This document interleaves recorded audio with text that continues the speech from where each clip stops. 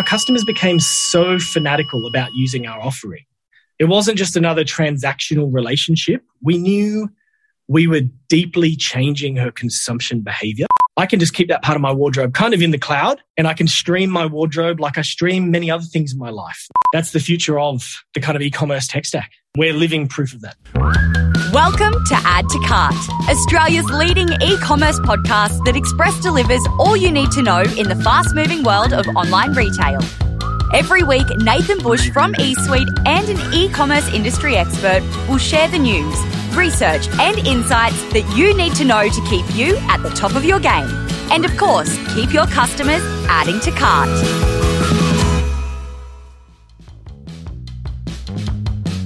Hello and welcome to Add to Cart. My name is Nathan Bush, host of Add to Cart and director at e-commerce talent agency eSuite. Today's guest is a retailer who also happens to operate the largest laundry of consumer-grade clothing in Australia, able to clean 15,000 articles of clothing per day.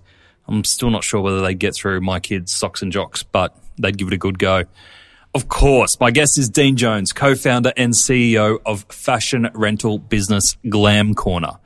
Glam Corner started in 2012 with Dean and his wife Audrey, who went out to solve the problem of the fashion industry being the second most unsustainable industry in the world. Neither had a fashion background, but they wanted to create a vision to accelerate the transition to a more circular and sustainable fashion system. Today, they operate out of a 5,000 square metre fulfillment centre in the middle of Sydney. They have 130 people on the team, 30,000 articles of clothing in rotation, and they rent out up to 70 tons of clothes every month. In this episode, we discuss how Glam Corner have mastered their quality control process to know exactly when a garment has reached the end of its life cycle, and it can be up to 60 times. They also discuss how they've gone from hacking together a custom-built system in 5 weeks to a fully custom platform that now entires their entire business. And we also hear why Dean thinks that instant deliverability, led by drones, is the future differentiator in e-commerce. So thanks to our partners, Shopify Plus and Signet, here's our conversation with Glam Corner CEO and co-founder, Dean Jones. Dean, welcome to Add to Cart. Nathan, mate, thanks for having me. My pleasure. We were just discussing a bit of the lockdown, and I've actually got the Glam Corner site up on my screen at the moment. And the first thing that I see is hire designer clothing for any occasion. I can imagine occasions have taken a bit of a beating recently. Oh, well, yeah, no doubt. And, when people aren't allowed to have social lives, there's a part of our business that obviously suffers from that. But there's also been some interesting parts of the business that have been incredibly resilient during a time like this. And so, I'm happy to kind of, share some of the learnings from it. Some of them were deliberate. Some of them were totally accidental. In both cases, I'm incredibly grateful that we did them. But yeah, I'm happy to talk about it, mate, for sure. Awesome. It's been a hell of a ride. We'll dive into it. But for anyone who isn't familiar with Glam Corner, can you share how you came up with the idea and what Glam Corner stand for? Absolutely. Well, so Glam Corner is on a mission to accelerate the transition to a more circular and sustainable fashion system. My wife Audrey and I built this business. We founded it back in 2012 when we realized that the average Australian woman really only wears about 1/3 of what's in her wardrobe. The other 2/3 we discovered was a stockpile of items that she had purchased for single occasions and events in her life, but then never wore it again. And so to us, and Audrey was that quintessential customer. And not only did that feel incredibly wasteful to us, we felt that fundamentally that was just a bad deal. And so when we realized that there was a problem there, there's a problem where the customer deserves something better. We did a bit of homework around, how universal is this problem? Asking close friends, family. We found out it was actually very common. This was a common issue that most women had in their lives. But also we realized who became our eventual customer was already solving this problem at a really small scale, borrowing and sharing clothing with her close friends and family. So this is actually not a new behavior to our customer. It's something she'd been doing her entire life. And kind of like how Uber didn't invent carpooling. Carpooling's been around for a long time. Uber just introduced a technology to amplify that existing behavior. And this is when we realized there's an opportunity here. Our hypothesis was if we built the largest wardrobe in the country, Could our customer come and just borrow from us whenever they liked, and ideally pay a fraction the amount of money to remove that kind of burden of ownership that was being imposed on that customer? So that was the initial reason why the business was founded. A simple problem, trying to give a customer a better deal. And was it something that you came up with like in one instant, yourself and Audrey together, or did it kind of evolve over time? It evolved over time, maybe over the course of a few weeks and months, where Audrey just had that problem, struggled to find solutions elsewhere. And we just kept bouncing off each other. Audrey and I have been quite entrepreneurial people since we met, especially Audrey. And so we realized over time, actually, why is nobody doing this here? And even when we looked around the world and we discovered Rent the Runway in the US, which is a lot bigger now than back then. But even then we said, why has nobody done this here? This is such a perfect solution for a common problem. Let's give it a try. Let's see if it can add some value to people's lives. Fast forward 9 years, we've got 130 people on the payroll. We rent out, even now, 50, 60, 70 tons of clothing a month and have hundreds of thousands of customers around the country that we've solved this problem for. Solved it for her that she now outsources a large part of her wardrobe to us. Yeah, her wardrobe has shrunk because she now knows, actually, I can just keep that part of my wardrobe kind of in the cloud, and I can stream my wardrobe like I stream many other things in my life, music, Netflix, and for the same reason why you don't have CDs and DVD racks in your lounge room anymore. Our vision is that in the coming years, especially coming 5-10 years, our customer won't have a huge silo of unused clothing in her wardrobe. It feels so broken when you think about it. I love the analogy to music and CDs. It's great. 100%. And that was really where this business began. And we set out just trying to give that customer a better deal. What's really fascinating, Nath, is along that journey, we discovered something we didn't expect to discover. Audrey and I are not from the fashion industry. We're from the finance industry. The further into the fashion industry we got, the more we realized we didn't like, particularly how wasteful the fashion industry is or has become. We were shocked to discover over time that the global fashion industry is the second most polluting industry on the planet. It's got a global carbon footprint rivaled only by the global oil refining industry. I mean, that's shocking, right? It's unacceptable. And so we realized Fashion Mental is not a silver bullet answer, but when 20 people are able to share a single item and making sure it's preened and cleaned in between, back to good as new, that's 19 other items that never needed to be manufactured in the first place, which is a 95% reduction in the footprint required to satisfy the same amount of demand.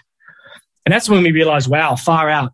This is most likely the only time in our lives that we'll be in the driver's seat of an opportunity to have an impact this positive on an industry. No matter how entrepreneurial someone is, sometimes just you find yourself at the right place at the right time. I'm the first person to admit this is probably the only time in my life that I'm in the right place at the right time. And that matters a lot when it comes to success in business. But having an impact like this, that's where our mission evolved, to purely just trying to solve a simple problem for a customer to deserve better, to being an accelerator of the transition to what we see as an inevitable thing for the fashion industry. The fashion industry will become more circular and more sustainable. We want to try to bring that forward by a decade or so. And if we can do that, mate, we will have succeeded and we'll be really proud of what we've achieved. And it's interesting that you said right place at the right time, but also that when you went into this, that Rent the Runway was also a new concept, as I could imagine that sustainability probably didn't have the amplification that it does now, didn't have the huge uptake in subscription. There was a lot of trends that you were ahead of the curve on there. How did you model? And I'm assuming that there's a significant investment when you're trying to create Australia's wardrobe that you can draw upon. How did you have confidence that the investment at that point in time would pay off? Oh, yeah. That's a really good question, because being perfectly positioned to a culmination of a lot of trends, right? It's very in vogue in the fashion industry right now to be sustainable and circular, which is great. We're a huge beneficiary of that. There's plenty of trends also that we benefited from that we were just in the right place at the right time. To try to act like we knew all that was coming and we perfectly timed it, it's just not believable. I wouldn't buy it. So how did we know that we were going to be successful? Nathan, comes back to our customers.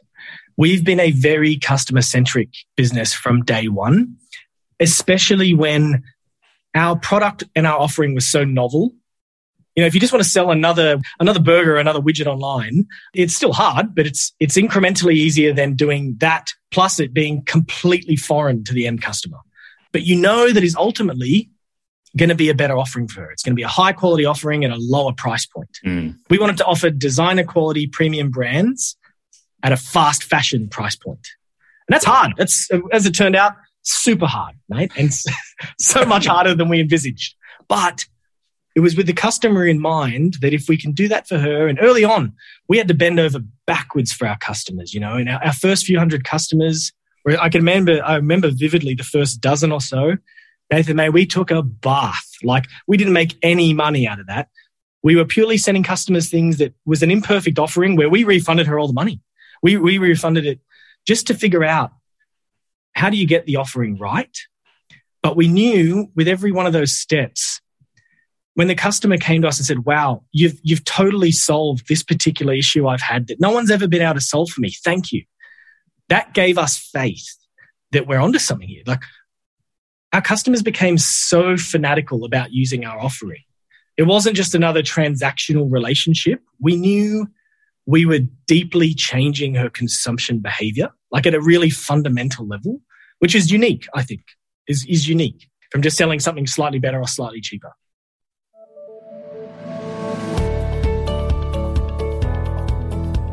Australian brand Rolly Nation makes footwear that is lightweight and the favourites of suitcase stuffers around the globe.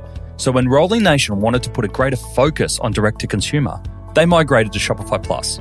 With integrations into Gorgeous for customer service, Smile for loyalty, Klaviyo for direct marketing, and Okendo for customer reviews, Rolly Nation were able to deliver a site that was as lightweight as their shoes.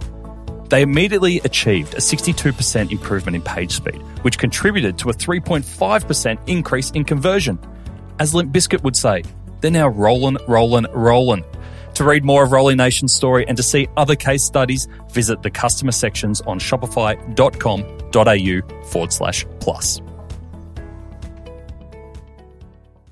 There would have been, I assume, a big education piece to market early on, is that I assume that it's easy to understand who your customer might be, but this is a brand new model for them that you'd have to educate them on how it works. Oh, absolutely. Everything that you could imagine, we would have to help educate the customer about and convince her is better value for money. We had to go through that pain. Is it easier to return it? Well, we're just going to give you an express prepaid return satchel that you can just chuck in the post box and we'll take care of everything. That alone is super hard to make sure that the customer just gets familiar with, oh yeah, I know that's just going to be in the box when it comes. Turns out, do I know it's going to be microbial level cleaner than if I bought it off the rack? I'd never thought, Nathan, we'd have to be in the laundry business, mate, but here we are. Our next generation laundry, which is currently being built in our new fulfillment center that I'm in right now, it's been designed to clean and preen up to 15,000 articles of clothing a day. The guys who've designed it have said that'll single-handedly make us the largest cleaner of consumer-grade clothing in the country by like a country mile. Because they said if anyone else was cleaning that much clothing per day, we'd know about it because we'd be trying to sell them cleaning products. That's interesting. It's funny that businesses in the US, such as Walmart, have started offering out their fulfillment services to other retailers and e-commerce because they've got that so down pat, that fulfillment process. Is that something you would consider with cleaning, that's a separate service offering in itself at some point? Oh, absolutely. We're already doing it. As you know, we've launched partnerships with David Jones, with Spell, with Camilla, and there's actually a long list of other brands that are coming online. I can't share exactly who they are yet because maybe by the time the podcast is live, some of those more names are coming out. Let's say they're large household names. It's part of our mission. We've never wanted to monopolize fashion rental. Whenever a big brand wants to build an offering in fashion rental, we've always said, come and partner with us. We've built the platform. We can license a portion of it to you, and we take care of the hard stuff. If they bring the product and list it on the marketplace, we will ship it to the customers. We'll bring it back, clean it and preen it, ready for the next person. Sounds easy. We've spent almost a decade perfecting it, and it's way harder than you would imagine. What are some of those conversations like at the start where say it's a Spell, and we won't call them out specifically, but you've got brands who have built up great presences, have great following, are selling clothing from $200 to $2,000, and they're making good money. And then all of a sudden you go, why don't you rent your clothes out? What's the typical response? Absolutely. And Spell's a great example, actually, because what a phenomenal brand with a customer base that I would describe as fanatics about their brand and their product. They've built such a great company and a great offering. So you're right. What more could you offer them, or what more could they offer their customers? It comes down to how the customers' tastes and preferences are changing. Brands like Spell, who take their sustainability journey very seriously in terms of their supply chain, ethical and sustainable supply chain, through to just the consumption methods itself, right down to where possible to be as close as possible to carbon neutral shipping. So that they're a leader, I'd say, or a real great example of local brands, big or small, that can do amazing things in becoming more circular, more sustainable. First of all, when we first started talking to them, they had mentioned they had many parts of their own customer base asking them about it. And that wasn't some trick, but I promise you, that was not our phantom. A little underhanded, marketing to customers. That wasn't the PayPal model, or trying to trigger them to get the payment method. It happened quite organically, and they came to us and we spoke about it. But when we were discussing exactly that question, how can you be confident it's not going to cannibalize your retail? We told them what we've known for 10 years almost now. Our typical customer who rents product from us was unlikely to be the person who was purchasing that off the rack for 10 times that price. The person who can afford it for 10 times that price probably will just continue to do so. What is great about fashion rental is suddenly the customer who was going to go to H&M or Zara for $79, $89 is now going to come and can transact with you and your brand for that price point. And she has access to your brand for the price point that is reasonable for her given that situation. And your existing customers, for the people who are going to buy from you anyway, our data has shown for the instances in between where maybe she was going to go to one of the a slightly more affordable option. Now she loves your brand anyway. This gives her another reason to transact with you. Just instead of being 4 times a year, she transacts with you 8 times a year. And when that penny dropped for a lot of brands, that's where we realized we can help accelerate their journey. Commercially, it's a great opportunity for us, all while really contributing to our mission to accelerate the transition to a more sustainable and circular fashion system. So that happened quite organically. Nice. There's probably a lot of social reputation there as well, because you can imagine if you took Spell, for example, you got one dress and it might get worn 3-4 times a year. All of a sudden you get 8 dresses that have 8 social outings, 8 Instagram photos. It's everywhere. 100%. Nathan, we should get you in our social media marketing team. I swear. No, that's you're exactly right. And what's fascinating, that's probably one more reason to flag. Someone like Spell is a great example. They make a limited every season. They make a limited edition of phenomenal product that sells out incredibly quickly, and it creates so much demand that they can possibly supply. The aftermarket, they noticed that the aftermarket for their products, kind of especially social media buy, swap, sell groups, were incredibly active. That they just started asking themselves, which makes sense for marketers and merchandisers in most businesses. If there's already a secondary market where my own customers are just swapping between themselves, maybe I could contribute to that. It's a commercial opportunity for my business, but also maybe it makes it an even better offering for the customer than just hoping for the best when she jumps into the buy, swap, sell group. Yeah. Like it's an indication that secondary economy, that sharing economy, never going away. Why not just make it a part of your business? Yeah, it's a totally different model, right? Yeah. Can you talk us through from an operational viewpoint? Because a lot of listeners will be very familiar with the traditional e-commerce model. We buy goods cheap, we sell them a little bit more expensive, we work out the fulfillment process, we're away. I can imagine it's very different from you because, first of all, you've got a few ways that customers can get their hands on the product, that there's one-off subscription, there's subscription packages, and I saw that you're also retailing end-of-life fashion as well. Correct. Can you talk us through the process from getting stuff on the website all the way through to getting into customers' hands? Oh, absolutely. Well, the first thing to flag is, the spectrum of service offering is kind of 3 tiers. There's our one-time rental business. That's where our business began. All those things that you're only going to wear at one time. You can borrow it from us. And obviously very very focused in social occasions, especially weddings, birthdays, engagement parties, all the things people love doing. That part of our business, as you might imagine, we'd never be a rocket scientist to imagine, that part of it has been hit very hard by restrictions on social gatherings in the jurisdictions where that happens, where there's amazing places like Queensland that are less affected. That customer is transacting exactly as she normally would. There's our subscription membership business, which is for all the other parts of our wardrobe, or for our customers' wardrobe, where it actually was built in response to customer requests. What about for parts of my wardrobe where I wouldn't borrow it for 4 or 5 days, but I'd love to hang on to it for like a month? Blazers for work, blouses, tops, shirts, pants, skirts, things that we wouldn't rent out in our traditional kind of event, occasion-driven one-time rental business. And so that's what we built our subscription product for. It's kind of like a library. You get 3 books at a time, and as soon as you want another 3 books, you've got to return those 3, and it kind of encourages that behavior.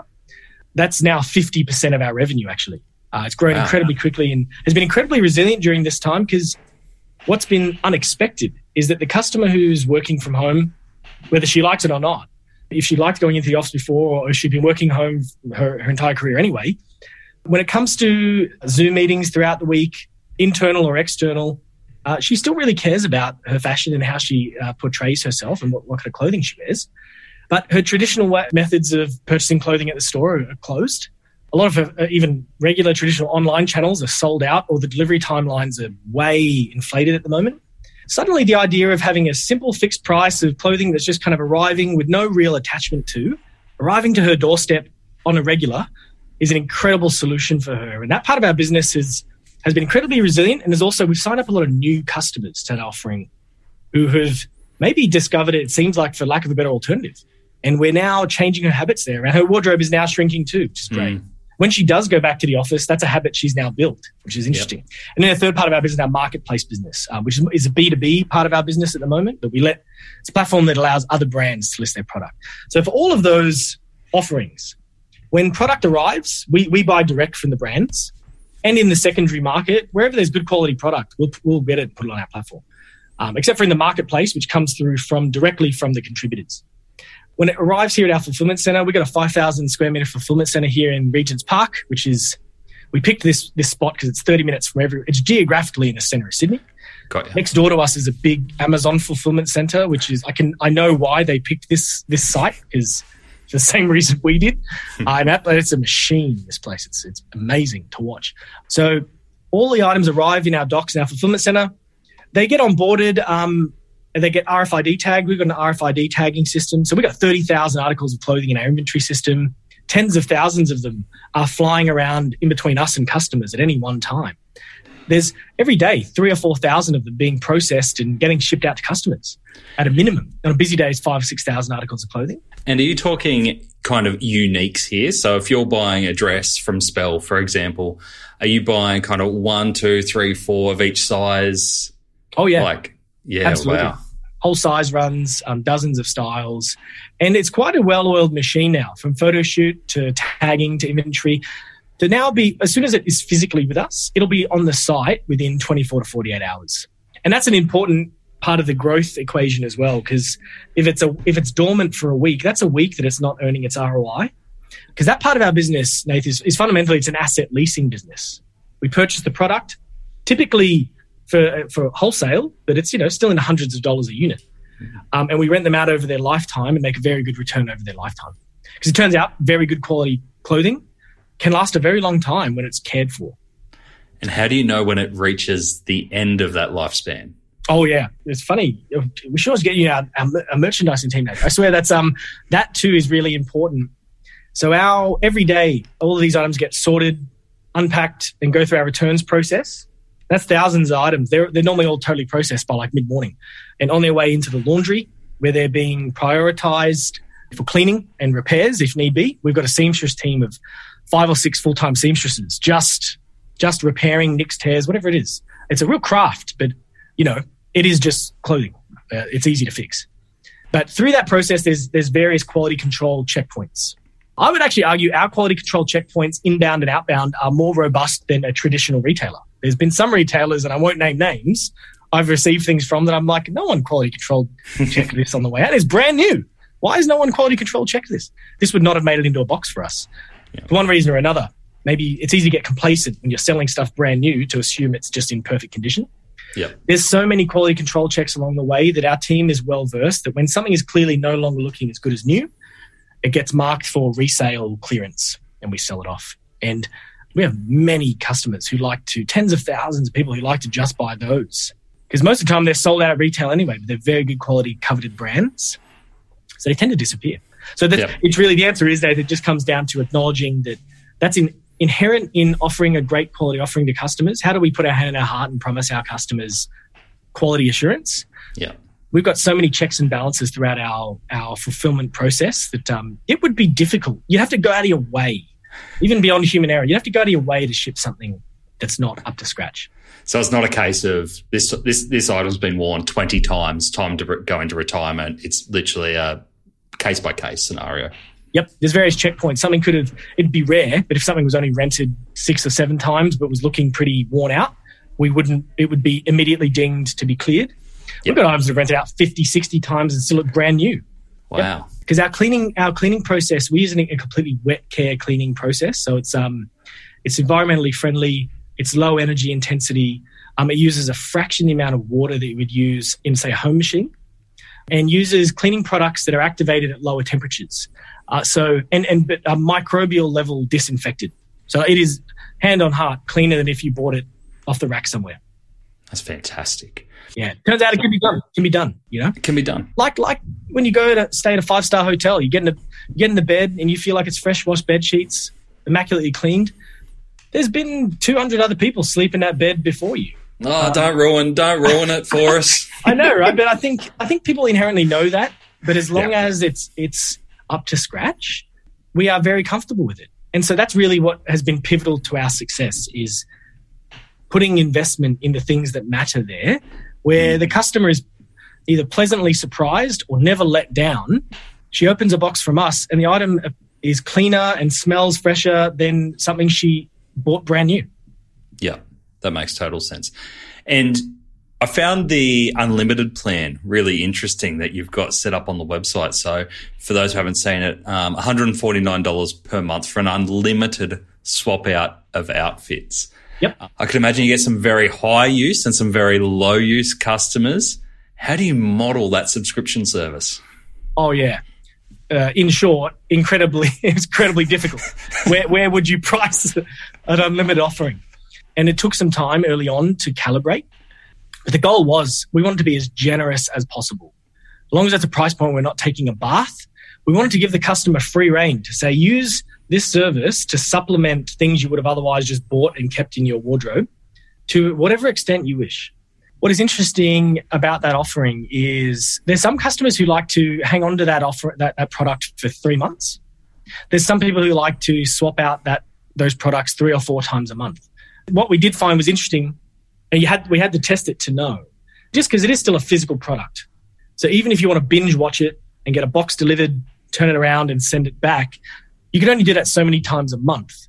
But what we realized is we shouldn't get too hung up on that, because why would anybody bother doing that? Like, why would they get something delivered to them, not wear it, send it back just to annoy us?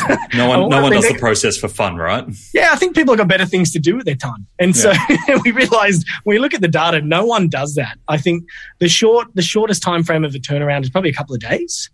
But it's not, when we look at customer data, whenever there's instances of that, it's mainly because they didn't like the fit and they had time to swap it out. That's the idea of it. Make it super easy to just... It was mainly because we had other customers who were renting product, trying it and sending it back.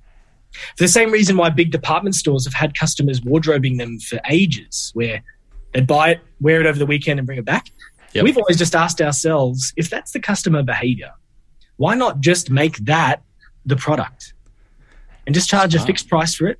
And then you can do whatever you like. You got access to our wardrobe like your own, but it's just more stuff in it. And so that's actually come to a really good landing. And it's kind of, to put it in perspective, Nathan, it's 5% of the customers we've ever acquired, but it's 50% of our revenue. So it's such a high quality offering for the customer who, when she discovers it, she loves it, that it just, it amplifies that, where a customer who maybe would have only transacted with us a couple of times a year is now transacting with us every month. So that it stacks up. That suddenly it's an order of magnitude increase in customer lifetime value. Yeah. And I can imagine, like you said before, forming those habits. And once you fall into those habits, the old way of buying clothes would seem so bizarre. 100%. And our sense is it will feel that way. And those things happen through time. But it just comes down to the only way you can change those habits, you must offer the customer something like materially better, not just a little bit better, materially better at a better price point where the value for money equation is multiples better than what she was getting in the alternatives. And then that will succeed. Gravity will run its course there. And from a fulfillment perspective, you're basically a two-way fulfillment model where it relies on the customer fulfilling back to you. And we do this in traditional retail with returns, but not to the scale that you're working at. Is there anything special in either the fulfillment setup or the partners that you're with to facilitate that smoothly? Oh, absolutely. We work with all of the big courier companies, especially Australia Post. Big shout out to Australia Post. Their logistics challenge, I think people don't realise just how difficult their challenge is. One of the reasons why we picked the site for this fulfilment centre is that it's 8 minutes away from the Chullora Distribution Centre, which is the largest distribution centre in the state for Australia Post. I've been there to visit.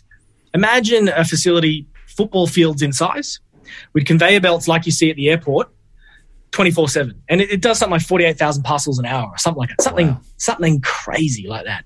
And so we pick fulfillment partners that we know can support our journey at scale. But that's also why Australia Post has, like, every day, like between 7:30 and 8 a.m, truckloads of return satchels being delivered here so our team can start processing them. Because there's a big whack of customers who we need to ship a big portion of those products to that very day. So we really rely on that network and those logistics partners to help us do what we offer to our customers. And they're doing some really interesting stuff, like that partnership with 7-Eleven. I could imagine this plays into the hands of your busy customer where they can send parcels from a 7-Eleven, but also Australia Post is setting up half their parcel locker network within 7-Eleven stores themselves. Yeah, and that's great. And while, Australia Post is a real battleship, it's very difficult sometimes with big battleships to turn quickly. But when you think about it, I think all of us have had it. You've ordered something online and it gets carded. You get a card, like, oh, God, I got to go to the post office. It makes sense to just start building into the network various places where you can just pick it up. Because people's lives are very different now, from working from home to working from the office to working from anywhere. It should be easy to get a delivery to you wherever you're going to be.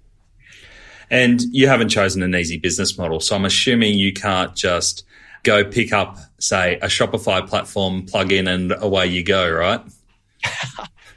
No, you're right. I'm the first person to admit there's easier ways to make money. We've certainly picked a very challenging problem, but that's also part of the fun. And honestly, I think in any business, wherever you find true pain, actually, and suffering in solving the problem, that's where competitive advantage lies, actually. But you're right. For some base offerings in say, fashion apparel rental, you could. When we first started the business, no, you couldn't. But nowadays, you could build a just out-of-the-box, quick, like plug-and-play rental offering. But the logistics component and the offering as it's evolved from our subscription membership to our marketplace business enterprise platform, basically, you can't do that out of the box.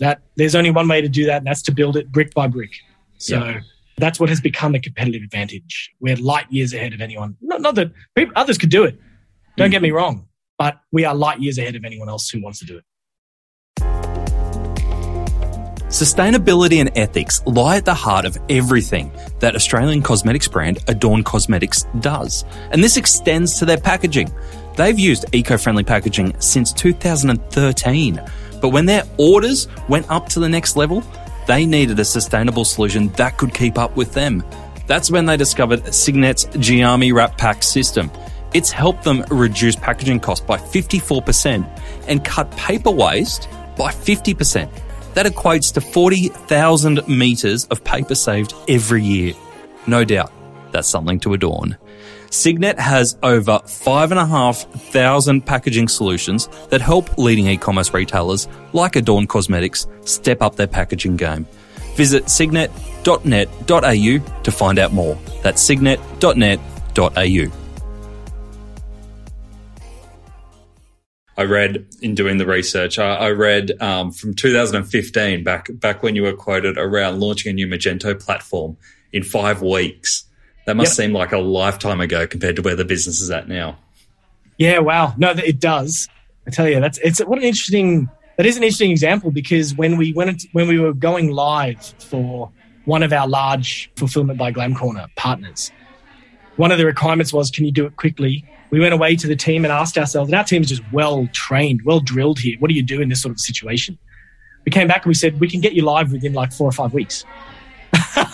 So it's funny how that experience has taught and as our business grew, our team is just familiar with that pace, because sometimes that means the difference between whether capturing an opportunity or not.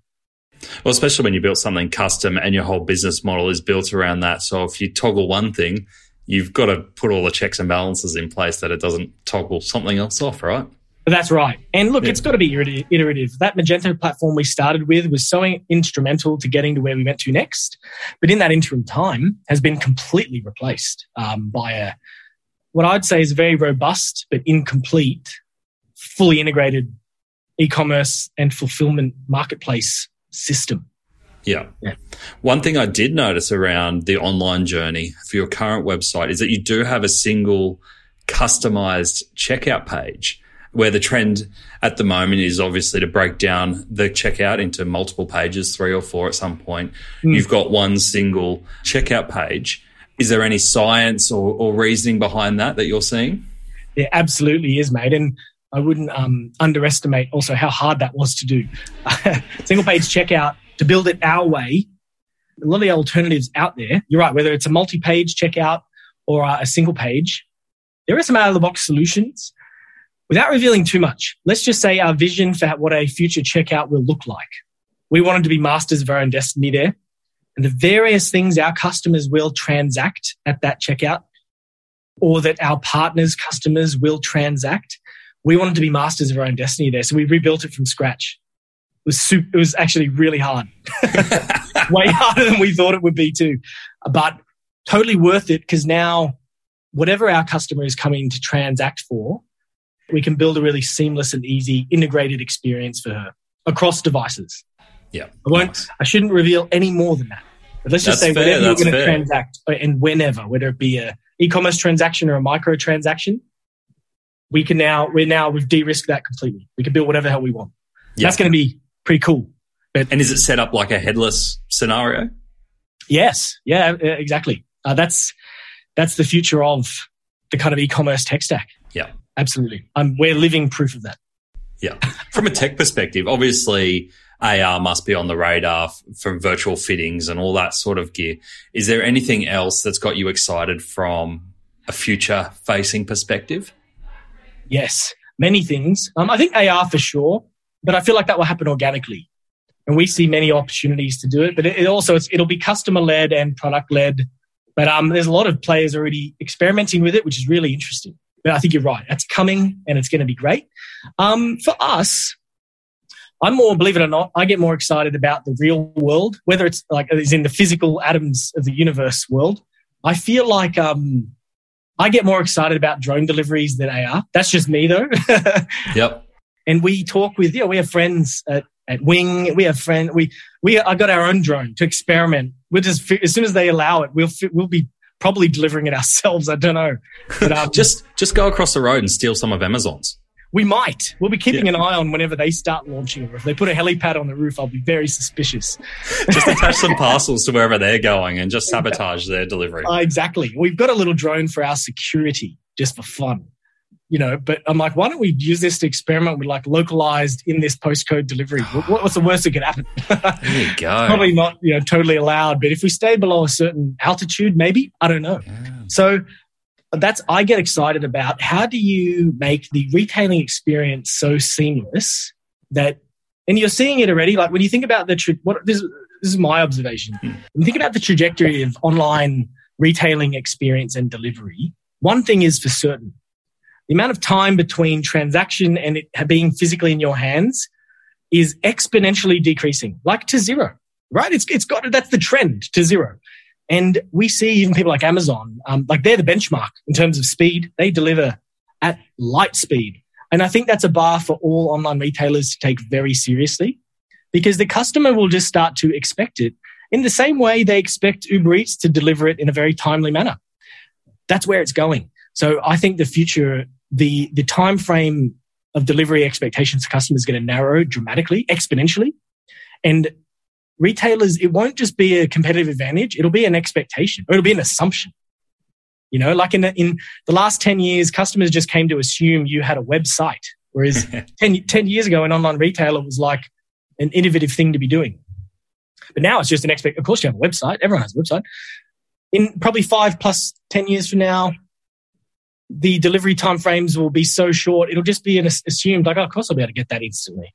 I feel like that's where it's trending. And I think the challenge there is, do you have the logistical capability to do it and not be too reliant on third parties? Yeah. We think a lot about that. And do you have the margin built into your product to allow that kind of service? Exactly. That's my view. I think there's a lot of other very exciting things for the customer coming through the pipe, including AR and artificial intelligence. I think that's going to be happening a lot faster than people expect, and it'll feel very normal a lot faster than people expect. Yeah. In-house devices like Google Nest and Position Zero. How do you just ask for something and it just arrive? I think that's where we're trying to position ourselves to prepare for that, because it's almost obvious that's where things are heading. Yeah. Sounds obvious when you say it. I don't know.